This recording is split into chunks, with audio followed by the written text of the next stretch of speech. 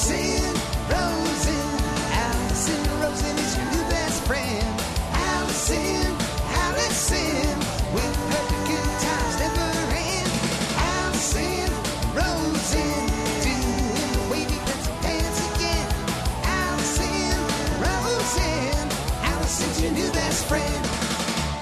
Hey everyone, hi, hello, it is me, Alison Rosen. Welcome to another exciting weekend episode with me and Daniel. Hello, Daniel. Hello. So much to talk about. First of all, I want to tell you guys, I am uncomfortably full right now. It's the morning. I do not normally eat breakfast. I know that it is the most important meal of the day, say people who like to say that. Mm-hmm. I don't know that it's the medical community that says that. It's women's magazines and also men's magazines, and it's conventional wisdom. Anyway, though, I'm not a person who normally eats breakfast. However, we got up earlier than normal, and I will go into that fun story. And then we had to kill some time. So we went to Whole Foods where they had, you were familiar. Being a breakfast person, you knew that they have a breakfast. I love breakfast. Buffet kind of thing. So I was like, ooh, look at all those scrambled egg whites. Those are nearly calorieless, except I ate so many of them that I'm sure that they have I'm sure that it all adds up to calories. And now there's like a brick of egg whites in my stomach. And I don't feel like now I have all the nutrients I need to start the day. I feel like I need to take a nap, and not even a good nap, just to like sleep it off kind of. Just turn it into farts. Right. I need to get that going. That's for the people that were complaining about all the fart talk. I wanted to get it in early. Now, are you just going to hit it and quit it with the fart talk, or are you just starting it early? We'll see. It's a big surprise. Right. I mean, I wasn't going to go there, but since you mention it, after running our errand, when we got back in the car, I was like, it smells a lot like farts in here. Before we had anything to eat, it was just the egg. It was just the scrambled egg products sitting in the car. Yeah, eggs smell. Do eggs ever smell good? They always smell like some version of a fart. Like when a chicken lays an egg, if you walk into the barn, are you like, farts? Probably. Like when you burn the hard-boiled eggs in the house. That was an accident. It smelled like if you burned farts on a bonfire. That was really the worst smell ever. Thank you for painting that delightful word picture. But the Whole Foods breakfast has this thing that is so decadent. It's like a creme brulee French toast. And I was so grateful. Yeah, I was so grateful that they were out of it. They always run out of it because people. Would you have gotten it if I don't know. I'm trying to cut down on sugar. It's like it's almost like a bread pudding. Mm-hmm. It's got that consistency. Yes, go on. Yeah, and it's really rich and sweet. Like it's like soaked in caramel. Yeah, it's giving me a stomach ache even thinking about it. It's really good though. Anyway, so you would have gotten it. When I might have had a little bit, but I'm glad I didn't. I'm only jealous about the food you eat when I'm not around. Or in the past, even. It's sort of like it's like that thing where a guy can be committed to you. Well, I used to experience this where like I'd be dating someone, not that he was even committed to me, but I remember I was dating someone, he was not committed to me, but I knew that in the past he'd had these like really committed relationships, and I knew that he didn't have feelings for this woman anymore, but for some reason the fact that like he had this, I remember thinking it's weird that I feel tormented by someone's past, because that's in the past, why should it matter? But that's how I feel about you and the creme brulee bread pudding French toast. You have FOMO for people's I just want to know, when was it that you had the Whole Foods breakfasts? Back when I was living on my own, I had a Whole Foods that was like a block away, so I would sometimes get up in the morning and walk over there for a bite. Yeah, I'm glad I don't live near a Whole Foods anymore, though. I don't miss it. Yeah, I feel it's resting on its laurels, grocery store wise. Yeah. What are you? I'm just wondering what the sounds are that are coming from that side of the house. She's just playing. Okay. All right. So let's look back at the week and then look forward to the next. Yay. On Monday, I had Scott Aukerman on the podcast. Yes. And I mentioned this on the podcast, but I'd been wanting him as a guest for the longest time. I was under the impression that he didn't do that many podcasts. But lo and behold, it turns out on the same day that mine came out, he was also on Nerdist. Yeah. And I discovered that while we were still in bed because, I bring my phone to bed with me. And in the morning I said to you, Scott Aukerman's on Nerdist today. And you're like, oh, that's a bummer. So that is not ideal when that happens. No. Because it does make you, it's like, when someone else is wearing your dress. Well, it kind of steps on you. It makes you feel like it potentially could. Yeah. However, I listened to both episodes. Well, I listened to mine, obviously, I did as too. we were recording it. But I listened to Nerdist just to see what he talked about. And it was complete. I mean, I don't think there's one thing he said on both. It was completely different. He talked on Nerdist, he talked much more about sort of the day-to-day mechanics of doing Comedy Bang Bang, the TV show, and a lot of stuff about like here and now, present career, day-to-day stuff. Whereas on mine, he talked about sort of his origin story and a little more theoretical stuff, and also his own journey. I'd say more personal. Yes, more personal. And I was very relieved once I realized that, because I was like, I would recommend people listen to both. Yeah. Because they really complement each other well. Yeah, they complement each and other I well. hope Chris Hardwick is saying this exact same thing to everyone. I think it also contrasts the two interview styles, which is interesting. I think that I'm a huge fan of Hardwick. I think that he, though he tends to talk a lot about career and ambition and kind of those kinds of issues, getting things done. How you efficiency, get things done, right? How to be an effective person, which is really good. It's really interesting. But your interview, I think it's listening to your interview afterwards, it's like, yeah, your interview with him. Obviously, I'm a bit biased here, but I think that your interview genuinely was more warm and personal. Like, I got a better sense of him as a person, and I've been listening to him for a long time, from that interview than any other interview that I'd ever heard. Like, I was like, a lot of surprising little details about his life. And I felt that way after the interview. I felt like, wow, I think we just got a glimpse of him that people don't normally get. Yeah. That's why when I was like, oh shit, did people get this glimpse on all the podcasts? Yeah. But then I was, heartened to discover, no, I don't think so. Yeah. I think he came through as like this very much more of an ambitious person, not ambitious in a bad way, but a person who kind of driven, from a very early age, than I ever really realized.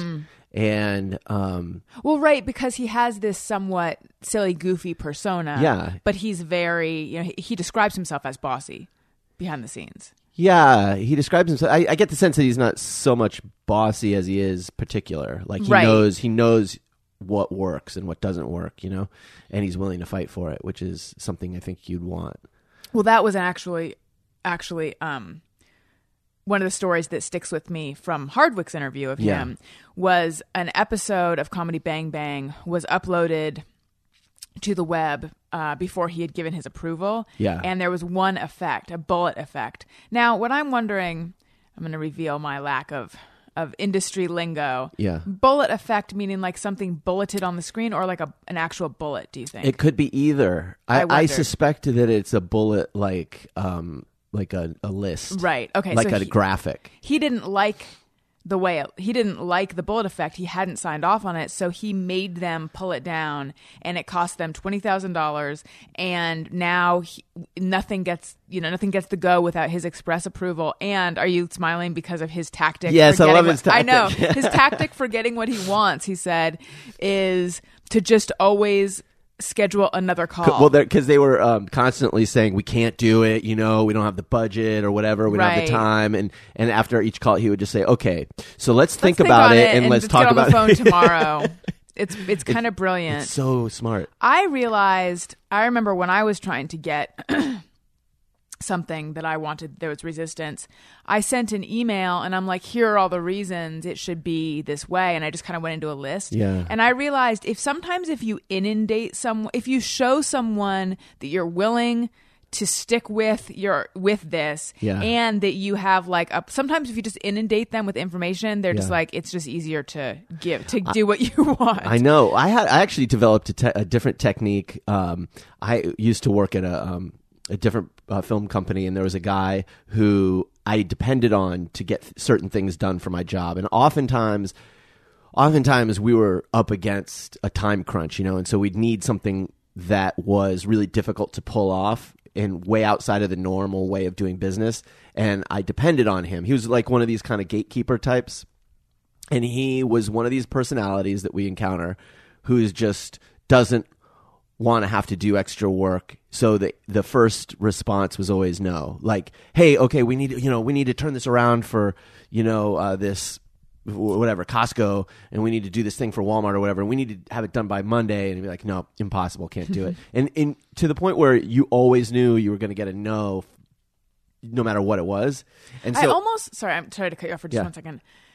But every field is littered with so many instant no people. It's almost like a video game, and you have to get through the no's. Right, you do. Because they're automatic. To be productive. And I guess if you're in that kind of job, maybe it, I don't know, maybe it's hard.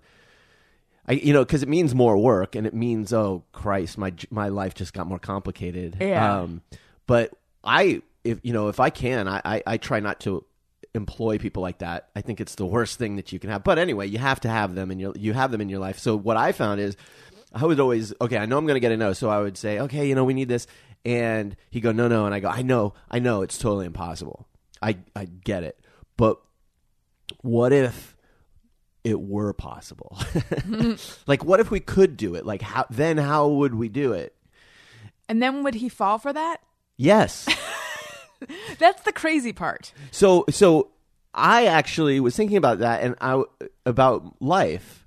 Like, in my life, I find that there might be some new thing that you want to learn how to do, or something that you want to do that you keep telling yourself, I can't do that thing for whatever reason. Like, you just have that stupid voice in your head that says, oh no, you can't do that. You don't have any musical ability. You can't learn the guitar or whatever. Or you can't illustrate because you've never gone to art school or whatever it happens to be. If you say to yourself, I know I can't do it. I know it's totally impossible. But what if I could? How would I do this thing that seems impossible? How would I do it if it were possible? And it's weird because you're simultaneously validating the part of your brain that wants to tell you can't do something, so that it takes the power away from it. Mm-hmm. And then you engage the part of your brain that constructively solves problems. That's really good advice. Yeah. I'm going to write a book about it. Was it going to be? Teach seminars. You can't write a book. But if you could, how would you do it? That's interesting that you say that. What if I'm that voice? I'm just It does have your voice. It does not. Yeah. No, it doesn't. I'm supportive. Yeah, it's like, hey, you can't do that. Hey. It'd be funny if not only do you have your own unflattering voice in your head, but you have an unflattering version of my voice in your head. Do you think that's unflattering? Do it again. Hey, you can't do anything. I'm your wife. No, I do think that's unflattering. I do. Do. Do I just have an over? I think it's sexy. Do I overestimate myself? I don't think I sound that's how like you sound. that. Do you listen back to the podcast? I mean, I get that my voice sounds different to me in my own head, right? Because I don't hear it like you do. But I don't think I sound like that. Okay, do it again. Hey, I'm Alison Rose, and everybody. Hi, hello, welcome to another episode. And you think that sounds sexy? Yeah, honey.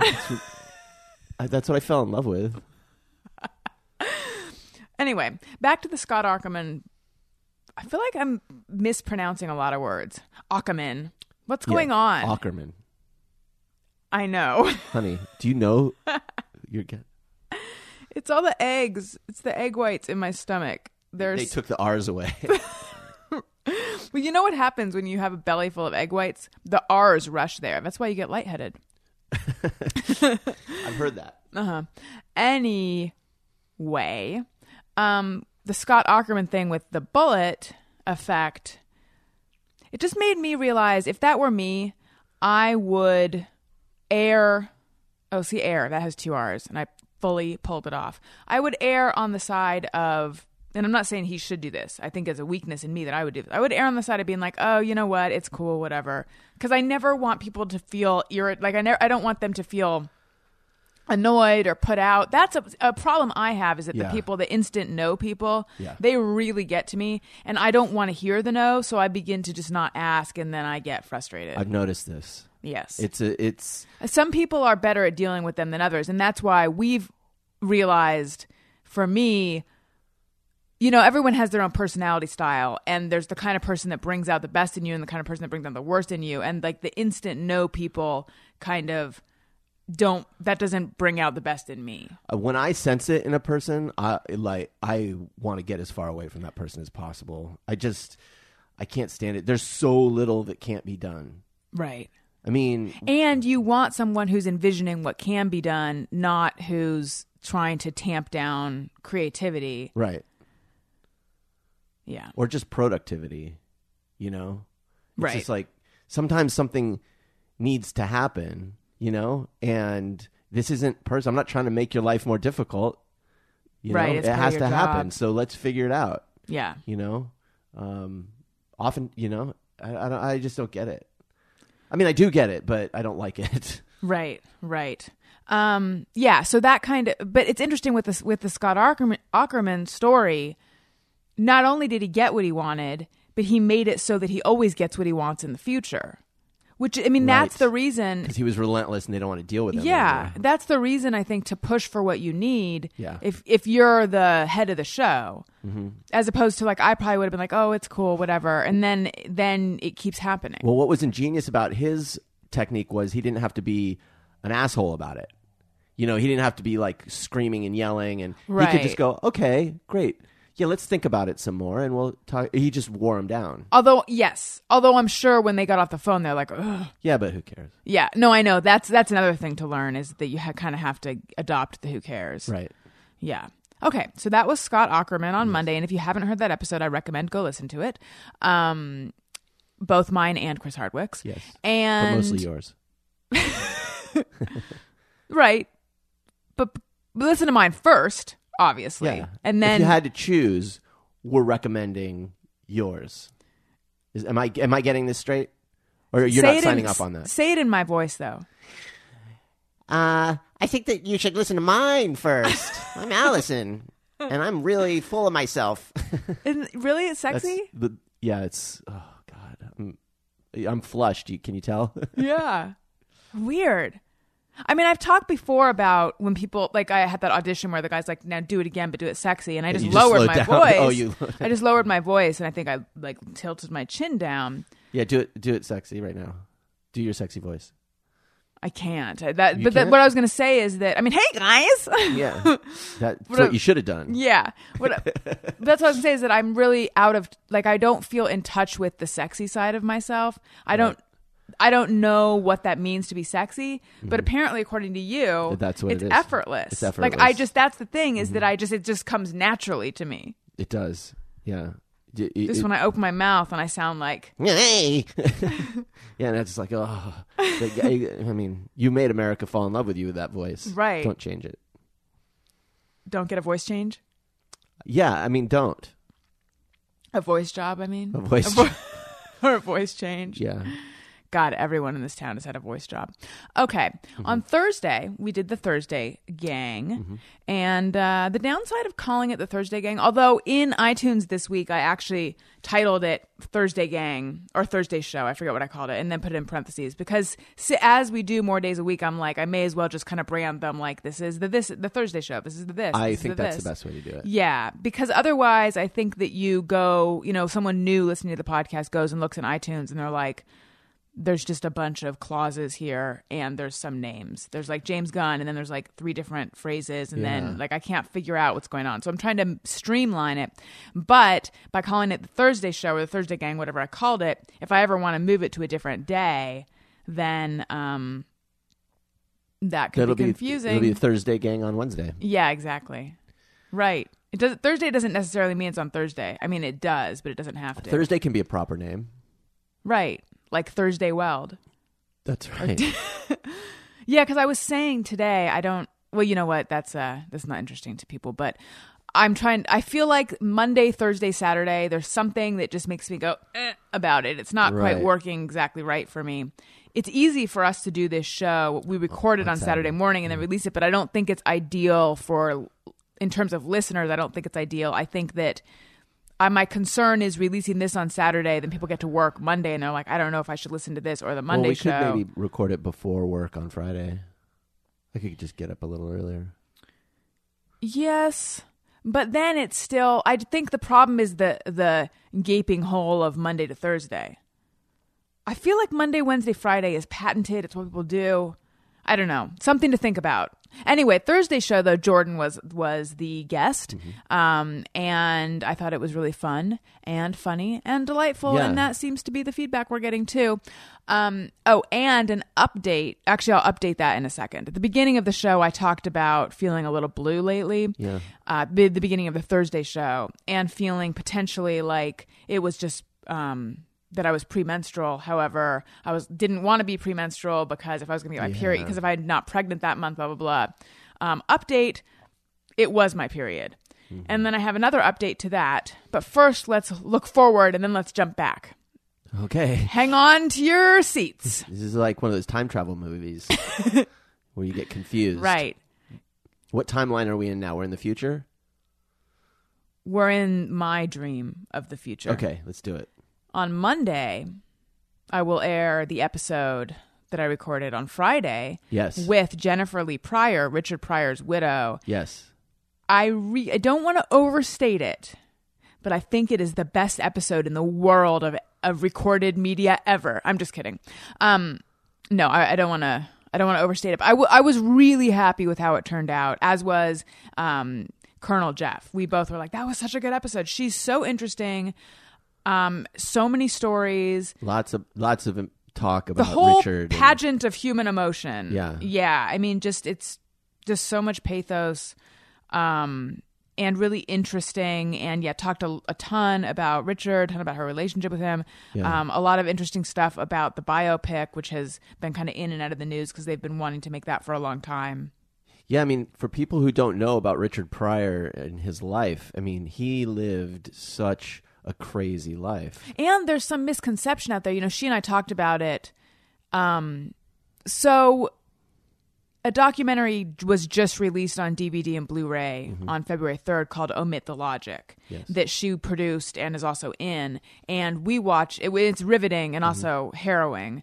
And we watched it and learned that the fire was a suicide attempt, essentially. So Richard Pryor had lit himself on fire famously. Well, but here's the thing. I talked about this with her. I didn't realize that he did it to himself. I thought it was an accident. I didn't either. I always assumed it was like his lighter exploded or something like that. But no, he was watching some footage of some monks in Vietnam, some Buddhist monks. Well, she says... What? Oh. She says that's actually not the truth. But that's what's in the I know. And I brought that... Controversy. I know. I brought that up to her. She doesn't believe that that's the truth. How it went down. Right. And I said... Well, because that was the account of his friend. Rashawn. Who was there. And I said I was surprised by that. I was surprised that she didn't agree with one of the versions of what had happened, but she included that in her movie. Yeah. And she talks about that. So that's interesting. No, it was to her a straight up suicide attempt. Yeah. Wow. Yeah. Oh, and she also, and on her own, she's like, can I talk about Bill Cosby? And started going into that. Ooh. So yeah, I think it's just one of those things where this is a person who was really on the inside of, I just had a tangential thought. Watching that movie and thinking about her, I realized if you meet someone who is like, I don't know what age, like 60 and older, they lived through the 70s as adults. Yeah. That's, I know it's like not that big a deal, but it's like, I'm thinking, oh my God. No, but like she was the 70s. So like they were the 70s. Every story had involved drugs and threesomes. So if you go to Whole Foods and you see one of those like 65, 70-year-old ladies, and they've lived in LA since the 70s, that means coke and orgies, like lots of coke and orgies. It's just what you did, I guess. Yeah. God. So foreign to me. I mean, not the coke part. Right, but the orgies? Not the orgies part either. Okay, I have to bring up something that annoys people. Where's the little Wendy? She's right here. Oh, she is? Oh, good. Okay. We should put a bell on her. No.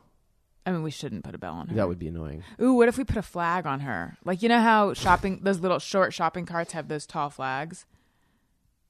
Have you seen one of those poles? Yes, that's that what I'm keep saying. them from being able to go into.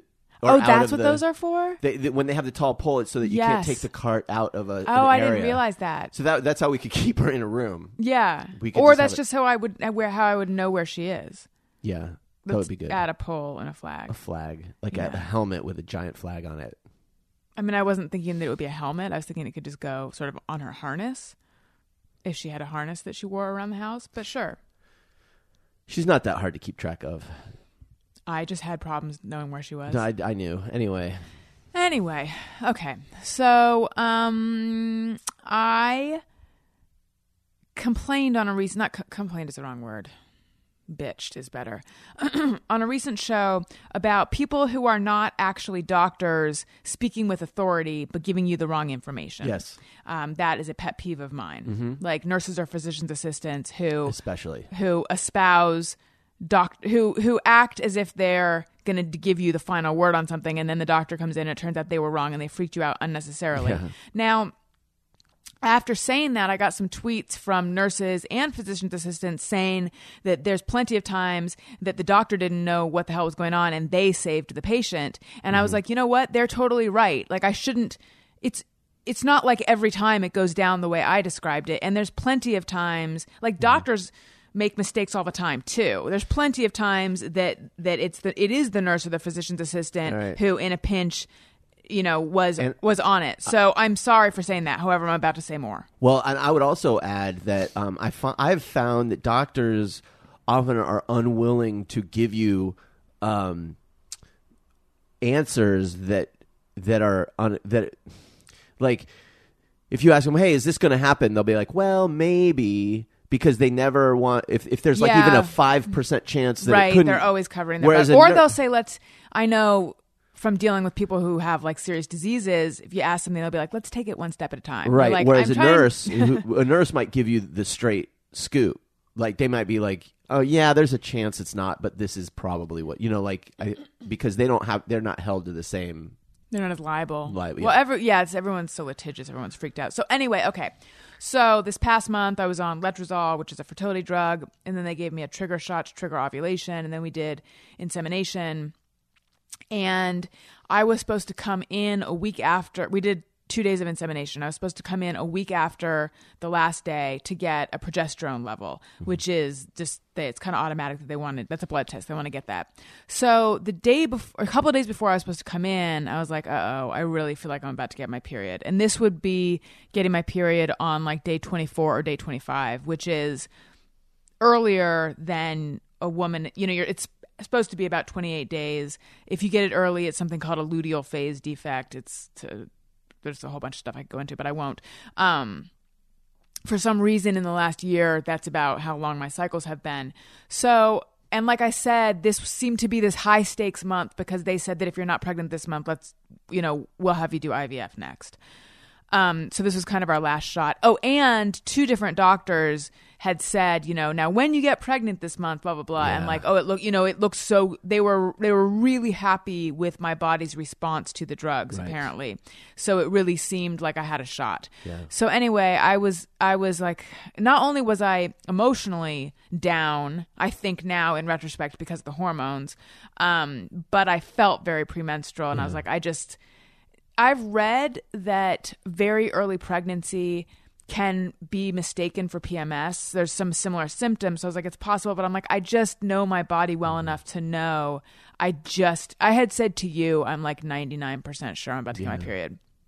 So given that I hate blood tests, I'm like, I'm going to call and find out if they still want to get the progesterone level if I'm about to get my period. So I called and, they never put you on with a doctor. They always just pass you to a nurse. Mm-hmm. So I spoke to this nurse and I said, I explained what was going on. And I said, I'm pretty sure I'm going to get my period tomorrow. Should I still come in for progesterone? And then she said, when was your day 1? And then she said, okay. And, when did you ovulate? And she's like, well, we are controlling when you get your period. She's like, it's way too early for you to get your period. And I was like, I know, but I have, short cycles. And she's like, but we're controlling when you get your period. So you're not getting your period.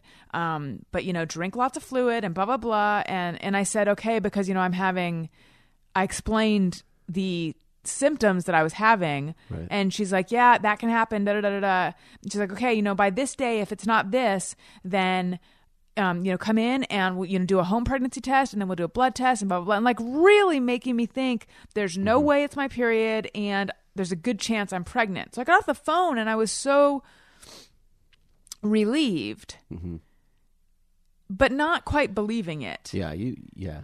But so then I texted the doctor to ask.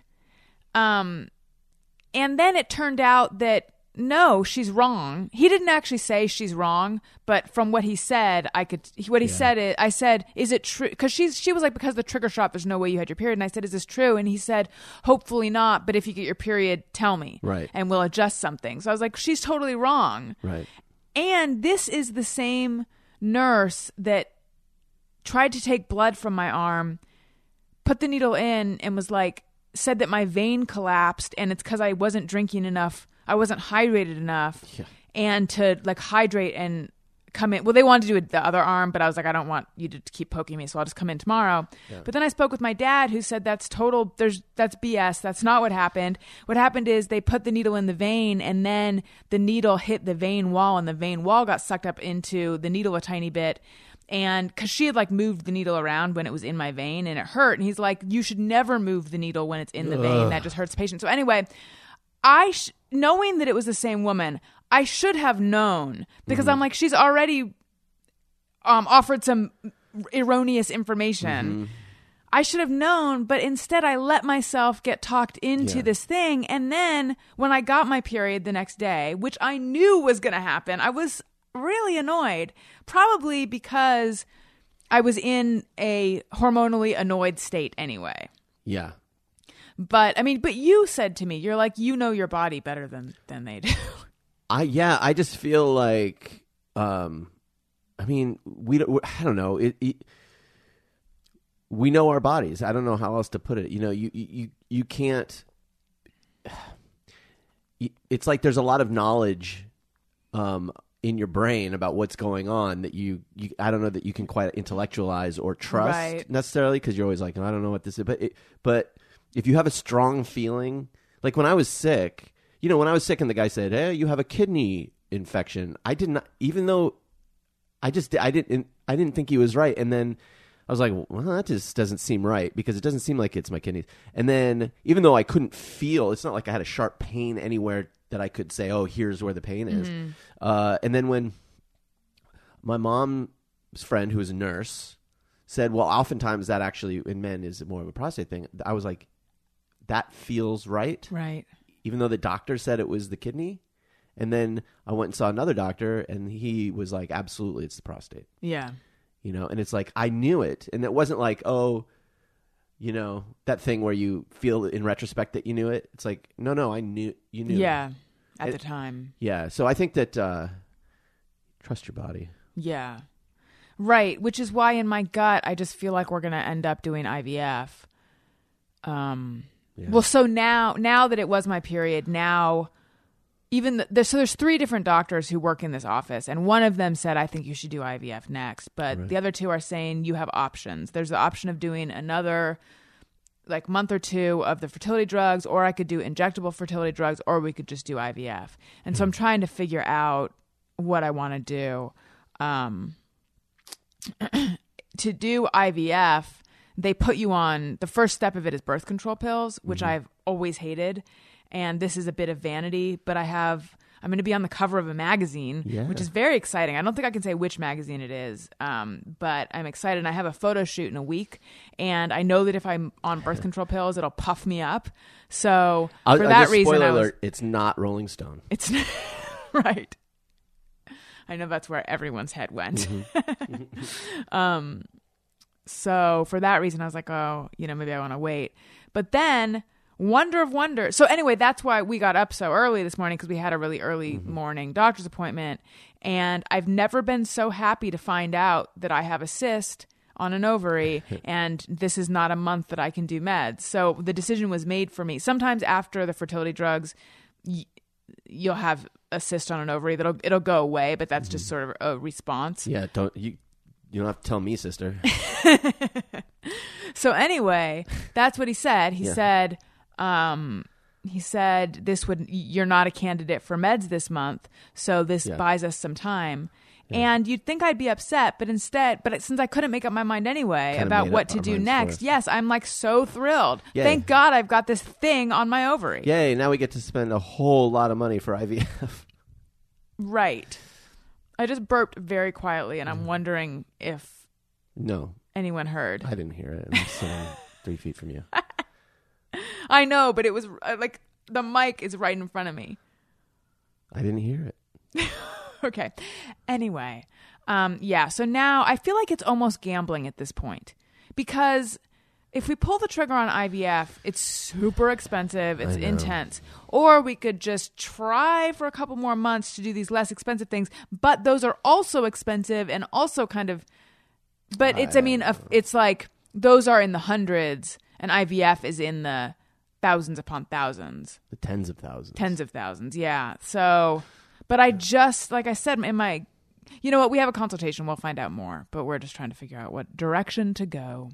Yeah. And I think IVF is the direction we're going to end up, so I'm getting mentally prepared for it. I know, and it sucks. We have to give you the shot every day, and... Are you going to do it? I'm trying to pretend like it's painful for me, too. I don't have to do anything. I know. It's all you. It sucks. I'll cut myself every day don't. I hate blood. But it's the same as the trigger shot, which I was so scared of, but it was a big nothing. So although I still have a bruise, but yeah, these are all just subcutaneous, like in the belly, or you could probably do it in the thigh maybe too. But yeah, so I'm pretty okay with having to do. But I would like to know from women who've done IVF, how bad are all the shots? Mm-hmm. If the answer is bad, don't tell me. Yeah. And then the harvesting the eggs. I think that's uncomfortable too. Well, you're out for that. Oh. Yeah, it's a procedure where they knock you out. And they give you Versed first, which I discovered is my favorite of the drugs you get when they knock you out. You should get all the procedures that you can even imagine. A voice change? Yeah, get your voice. Get a transplant. Whose voice do you want? I don't know. Kathleen Turner. Well, if we want to do something similar to what my voice sounds like, the way you make it sound, Wallace Shawn. No, you want to make it higher pitched if you want to make it sexier. Right. I feel like you are very particular with what you think is. Do the voice again that you think sexy? Oh, Jesus. Hi. Hey. I don't even know if that's even what I was doing. It's quite similar. Yeah. What else should we talk about? Should we talk about the sad news that's been kind of weighing on us this week, and really, really weighing on a lot of friends of ours? Harris. Harris Whittles. I think everyone knows.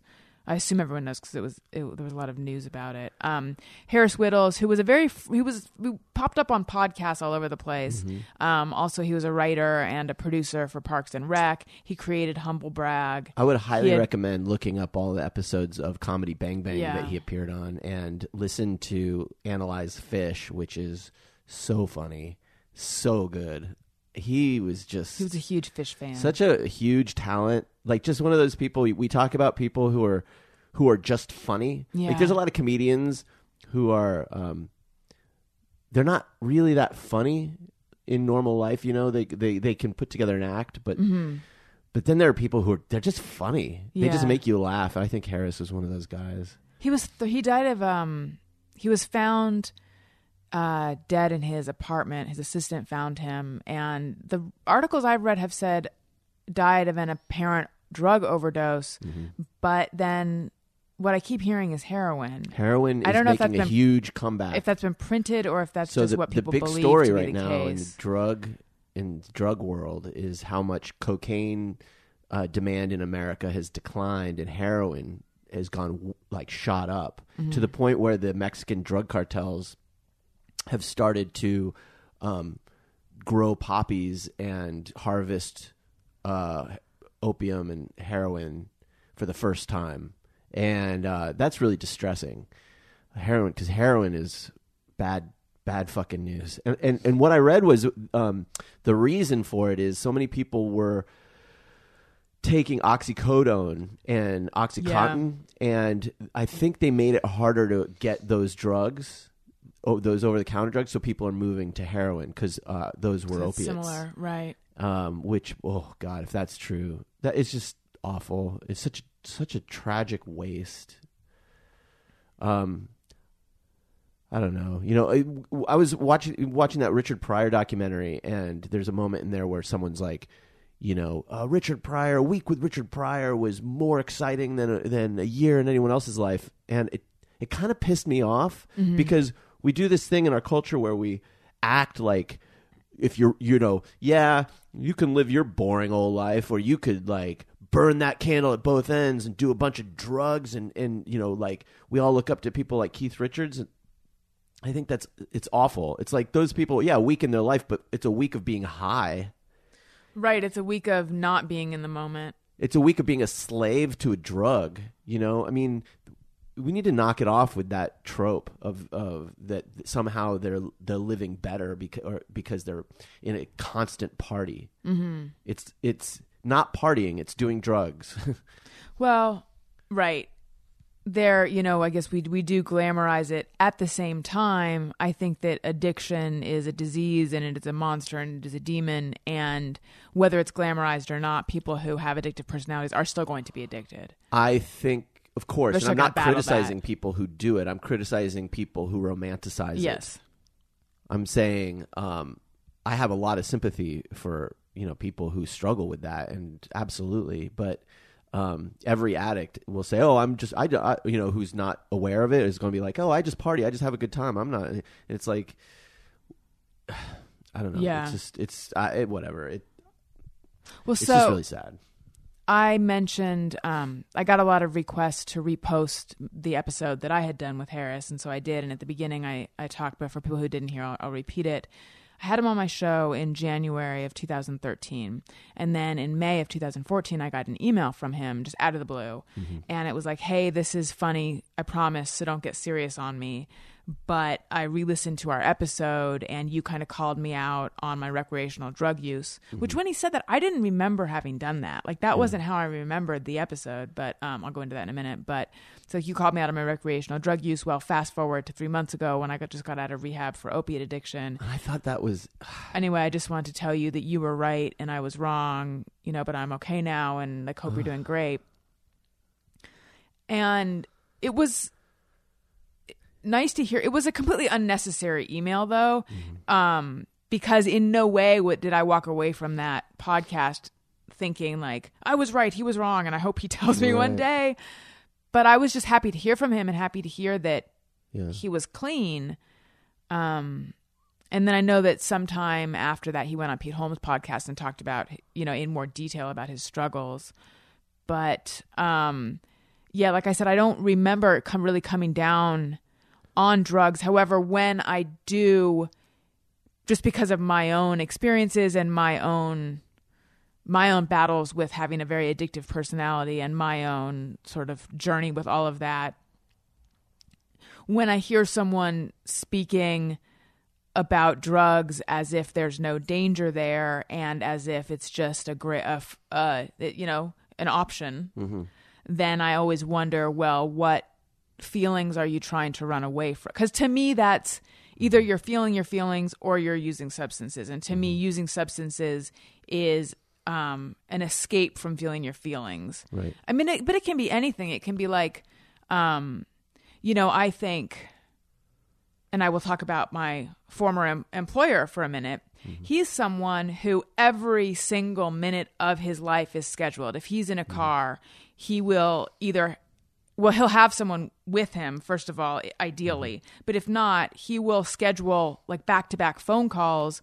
And if he doesn't have them scheduled, he will call someone. He's someone who cannot be alone with his thoughts. And when he gets home, you know, he famously talks about needing enjoying drinking every single night. And on the road, oftentimes he'd come to the car holding a glass of wine in like when we were on our way to the airport in the morning. Yeah. And I always wondered what happens if you're just alone with your thoughts, like what goes on. And to me, when I see someone who's made it so that they never have that moment, well, their mind doesn't quiet. Yeah. Well, but a lot of people's minds don't quiet. I mean, I certainly have that too, but I think that like if I have, and this has been in my sobriety, so to speak, that if I have a series of days where I don't have time alone with my thoughts, I begin to get, actually, I'm going to take that back what I said about been in my sobriety. First of all, I should clarify that statement. I did not do the 12 steps. Right. I realized that I was drinking too much and I was dabbling in drugs and I didn't think it was okay and I didn't like where it was going. So I went to meetings as a way, I was just like, I want to be around people who are dealing with this problem. And it was very helpful for me. However, I didn't get a sponsor. I didn't do the 12 steps. But I did find it very it really did help me. And I really liked what I, what I learned about sort of dealing with compulsion and that kind of stuff. But what I'm talking about actually is sort of back in the old days where let's say I was just being really social, or let's say I'd met a guy and spent the night at his place or whatever. Like when I finally got back home and back to being with myself, I always felt like almost freaked out in a way. Like I had taken too large of a vacation from myself. So I kind of need to frequently recenter, so to speak, with my own thoughts and get a handle on things as opposed to running away from my emotions in various forms, even though there's always that temptation. There's always that temptation to be like, I don't like what I'm feeling. I'm going to avoid it as fast as I can. Yeah. I don't have enough of that in my life. Which part? Just time with my thoughts. It's really a problem for me. It's like I'm so busy. But for me, it's like... You should get fired. I know. Affords you a lot of time. But yeah, it's like I feel that way about people who run long distances and stuff, or just, anything where they spend a lot of time, like maybe playing video games or any kind of any activity where you're escaping something, escaping reality, drinking, whatever.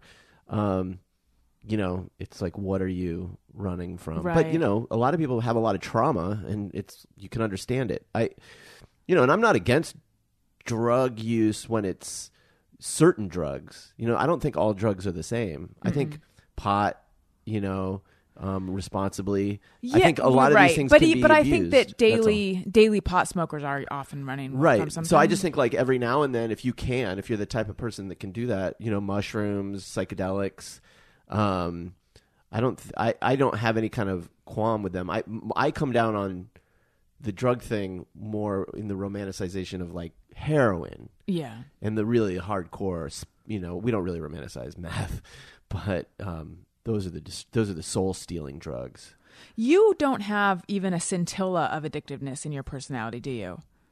No, I can get obsessive about things. That's true. But it's not addictive. It's not the same, but I can get... the way is the addictive feeling is...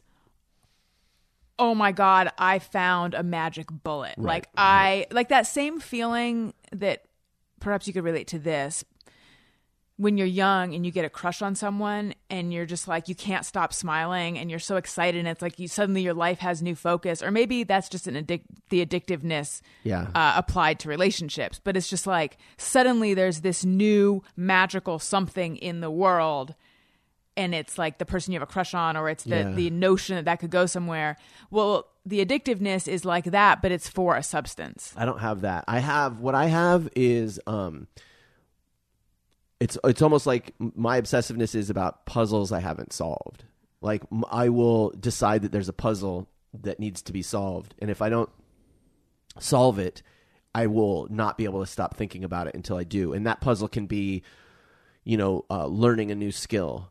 Or it can be making some stupid thing, or it can be playing a video game. Life situations though, because I have that, but it's like, yes, I need to, like I think a lot of people saw me doing that with like, I need to figure out, to the greatest detail happened as Oliver died, and like what with that, which is something that like I will never I don't have it get those answers, so I've had to just accept that in life there are things where you can't get the answers you need. I don't have it for those kinds of things. Yeah, you're so lucky, because those are the kind of things that obsess me. Some I just kind feel of situation. that I feel like that way of thinking can only lead to misery. Yes, it does. It does, because you don't figure it out. I mean, there's a healthy figuring out, like, I've noticed this pattern and I'm going to be in therapy and I'm going to figure, why do I do that? Versus ruminating on something where there's no further answer. The important thing is to understand what things you can know.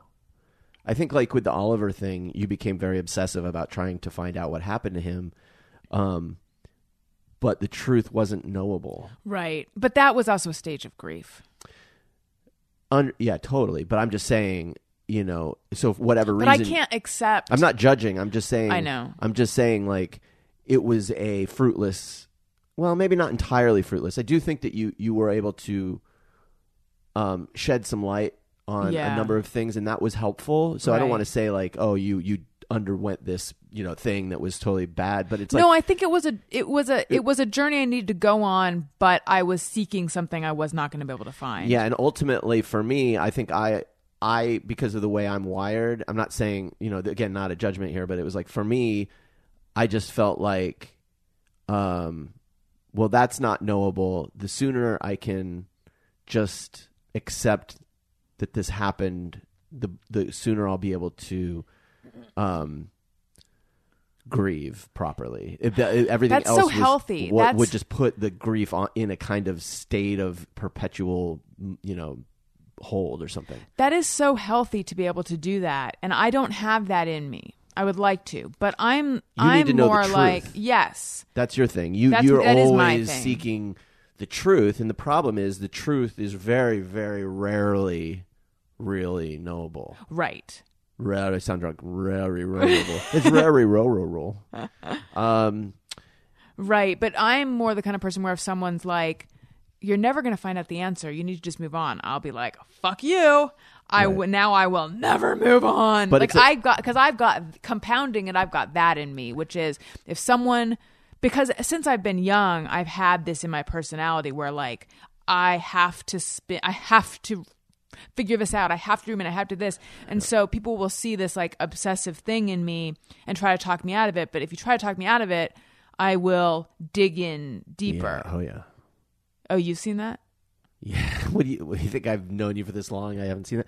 You also have. But I feel like I've gotten. But you didn't know me. Maybe you were worse before. Oh, I was 1,000 times. You worse. also have this thing that there is a right decision. Yeah, I've gotten better about that. And often in life, I just believe there was a lot of different kinds of egg whites today, and I didn't really go nuts. I just, and maybe sometimes there is a right decision, I guess, but I just feel like, well, but I get that in feeling aggregate, all the decisions you make in life, if you approach them all with the attitude of, there's just a decision I make, and how I feel about that decision, you'll be happier on the whole, even though some decisions may have right decisions that you miss out on. Is this making sense? Anyway. Yes, it is. So the goal here is to live a happy life, sweetheart. I'm just trying to help. I married you so I could help you figure out life, and then I'll move on. Oh yeah, you're like Mary Poppins. Yeah. Where are you headed next? I don't know. Maybe somewhere in South America. Really? Yeah. That's where you're going to shove off to? I heard there's someone who needs me down in Uruguay. You kind of have the obsessive thing or the escapist thing with video games. Yeah, absolutely. Video games is like the crack version of what I'm talking about because, first of all... Not for me. For me, video games are like, they're fun, but then they're a puzzle. And then there's this quality to a lot of video games where... there's a completion, a sense that you need to complete it. And it's not just finishing the game. It's collecting all the artifacts or the stars or, accomplishing every achievement. And it becomes like, it like plugs into that weird hunter-gatherer part of your lizard brain where you're, I don't know. But the video games are a whole other subject matter. You can really lose yourself in video games. Well, this has been a fun weekend show. Yeah. I would like to close by sharing something that I had a dream that I did a podcast. Oh. And I feel like I was pretty decent on the podcast in my dream, but all I talked about was Better Call Saul. And I explained in great detail how I was obsessed with Better Call Saul. And I'm like, my whole life is now all about Better Call Saul. I wouldn't say that's quite true. I feel like I overstated it in the dream, but I am pretty obsessed with that show. Pretty great. Should you tell the audience what we learned about the condition of his brother? Right. So there's this question about whether his brother, who's apparently, can't be around electromagnetic rays or anything, whether that's real or not, or in his mind. But it is a condition that has been written about, but in real life, there's like a very small percentage of people who believe they have this, but all the articles about this explain that it is a psychological condition. So it exists in real life as a psychological condition, not an actual physical condition. But not a real physical condition. Right. Because they did experiments with where they had so you know how a placebo is something you give someone where if they believe it's going to make them feel better and they do feel better. A nocebo is something where you give it to them and if they believe that it's going to make them worse, it does. Oh, interesting. So they did these studies where they told people who believed that they had this condition that they were around electromagnetic rays or something, and then they believed that they began to exhibit the symptoms of feeling worse versus when but it was either like, but they weren't truly around those rays when they thought they were, or they were around them but didn't know. Regardless, when they believed they were around the rays, then they exhibited symptoms and began to feel worse. That's interesting. So there you go. But I don't know how they're playing it on the show. Like, I don't know how I get the sense Vince that Saul Gilligan thinks that it's in his head. Regards it. Yeah, it does seem Saul that way. doesn't seem to think it's real. Yeah, but they're not making it 100% clear. The pacing is so good. Like they've totally got me hooked. It's doing great. I mean, it's nice to see those guys. I mean, Vince Gilligan, come on, that guy knows how to write TV. So good. Yeah. What else? Is there anything else we're looking forward to? Oscars tomorrow. We're not really going to watch that. We might watch that. Oh yeah, let's watch it. We haven't seen any of the movies though, have we? We actually need to talk about the fact that the Oscar party we were going to go to just got canceled. But there's another Oscar party we could go to, and we should talk about whether to go to that or not. Okay. We both have this thing in us where we like to do nothing. In fact, that's actually something to mention real fast. So the doctor this morning was like, so what do you guys have planned for the day? Yeah. And we're both like, I'm just going to hang out. And I've never felt more like a worm with no social life than at that moment. But I think once you have kids, maybe then every day is filled. But it's not like, I've got to be here at 4 and then I got to be here at 5. We enjoy not doing shit. Okay, but it's not... I work all week. Like, I work a lot. My days during the week are get up, walk Wendy, get ready, go to work, come home, do this, do that. Come home, and you come home late. I come home late. Yeah. And then it's like a bunch of stuff I have to do. I don't get any. So the weekend's not doing something. It's my only time. We should have told him we were recording our podcast. But it's like, hey, fuck you. It's like, I'm going to do nothing today. Yeah, but he wasn't really... it was just conversation. He's actually super nice. He's super nice. A really he nice wasn't... doctor. Yeah, but you know what else he does? He says, okay, like, okay. Have you noticed? Not in an ironic way. It's a genuine okay. Yeah, I don't know. Should we talk about the hug thing? Oh. Or do we well, we're almost out of time. Oh, okay. Let's save that for next time. Okay. But I think you can say what that was so that they'll wonder. Hugs. We have some hot hug talk. Right. Hot hug-ish. There's a hot hug-ish afoot. Also, keep the fake fart names coming. I'm enjoying that. Cy Be Deadly. Right. Nice. I need to forward them to you. There's some really good ones happening. Yeah. Thank you. Thank you so much. Mm-hmm. Oh, and then someone even sent one in for Kale and Beans. I like that. Yeah. All right, you guys. Thank you so much for listening. If you're going to buy something on Amazon, which you are because they have everything, click through the banner on my website, AlisonRosen.com. It doesn't cost you anything extra. It does help out the show. Thank you so much for all of your Amazon support. You guys are the greatest. And check out the special Amazon store. Oh, yeah, we have a special Amazon store that I set up. You can get to that link from the blog post about this episode, and you can get to it from the front page of my website. I have a new link that says, and shop in my Amazon store. Do it. Yeah, lots of fun stuff there. And there's PayPal links on my website on the right side, AlisonRosen.com. We have a ringtone available. Hey, go fuck yourself. Get that by searching Hey Go Fuck Yourself on your iPhone in the iTunes store. 2 special bonus episodes available, recorded live at the LA Podcast Festival. First one with Doug Benson and Greg Proops. Next one with Doug Benson, musician Matt Costa, and much of the former Thursday Gang. Those are $1.99 in the comedy album section of the iTunes store. Follow me on Twitter at Alison Rosen. Follow the show's Twitter feed at ARIYNBF. Email us ARIYNBFshow@gmail.com. And Daniel? At Daniel Quantz, Quantz. On Twitter. On Twitter and Instagram. And if you follow Daniel on Instagram, you might see some pictures of me with Wendy sleeping on my head. Of me asleep with Wendy sleeping on my head. Oh, can I post that? Maybe. I said might. I have to run all of the pictures of Alison by Alison first. That's my policy. Oh, there's some good ones she won't let me post, folks. You're talking about the one where I'm like making that like if the photo had a sound, it'd be like ding, ding, ding. All right. I love you guys. Goodbye. Hey, do you know about the Alison Rosen Show?